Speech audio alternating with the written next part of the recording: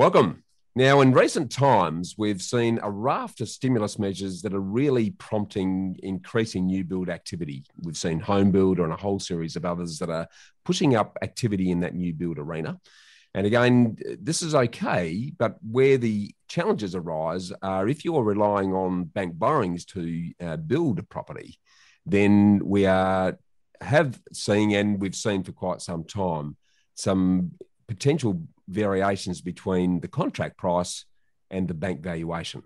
So to discuss why this might be the case and what you can do about it, I'm joined by Kieran Clare from Bricks and Mortar Media, who's had been a very successful professional valuer for over 2 decades. So welcome back to Real Estate Talk.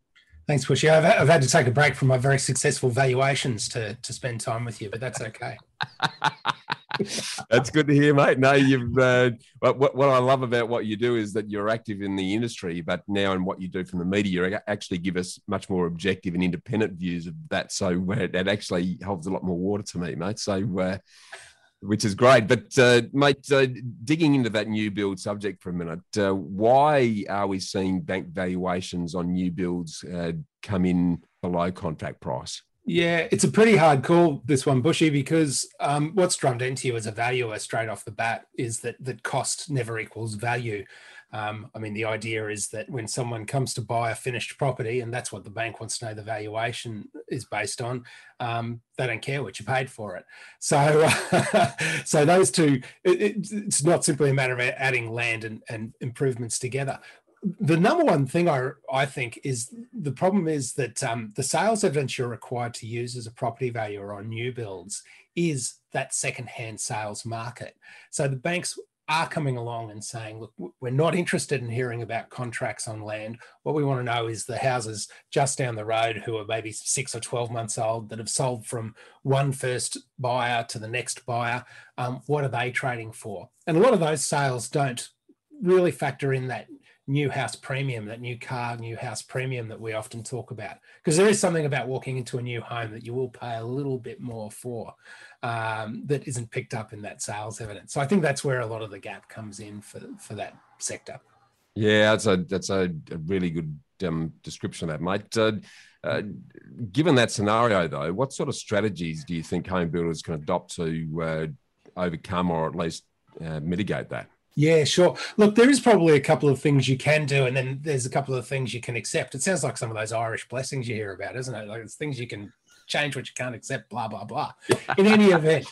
So one of the things you need to accept is that perhaps it's going to be tough to find good sales evidence that's going to support your contract. The value is going to be tied to that, which means you do have to find yourself with a bit more deposit perhaps, or give yourself a bit of a financial safety net just in case that valuation isn't coming up. But the other thing you've got to try and do is avoid overcapitalization. Maybe have a little bit of a think about what you're constructing, the degree to which you're spending on the property and whether that is going to stack up in the area. You don't want to have the gold taps at a valuation. You want the same sort of taps as everyone else has got.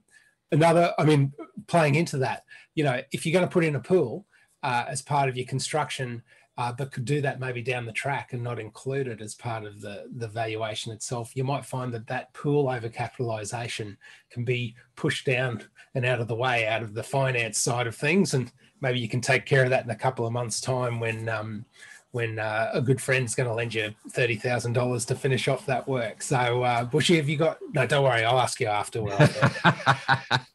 So I've got a swimming pool in my back pocket, mate. Don't worry. There you go. If you just bring a shovel and some concrete, we'll be right, mate. So have a little bit of a think about those things that are maybe where the cost of putting them in is not commensurate to the value they're adding to your property, and see if you can work your way around not including those in the initial valuation. And the other thing that I think you can do, have a chat with your builder. I mean, if you're in this situation where you get a valuation, you're relying on the finance, and maybe there's a little opportunity to have a talk to the builder about, well, where can we shave things here to get this over the line? I wouldn't be too shy at that stage about trying to work with them to come up with a solution.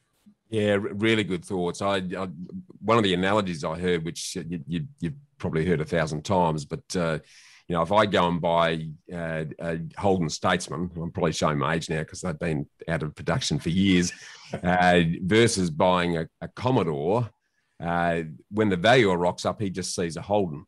And he's going to value it as a Holden, whether you've paid for the Statesman price or the Commodore price. So that's exactly what you're talking about there with the potential over-capitalisation. It's recognising that it's not what you've paid, it's how it compares to what everything else is sold of a similar nature. So that's right. Yeah. I mean, you'll see that often as an example when people are building in locations which stack up to big spends. So in a city location, small blocks, and there's a lot of multi-million-dollar houses around, you can probably get away with spending 30K on a pool and it adding 30K to your build.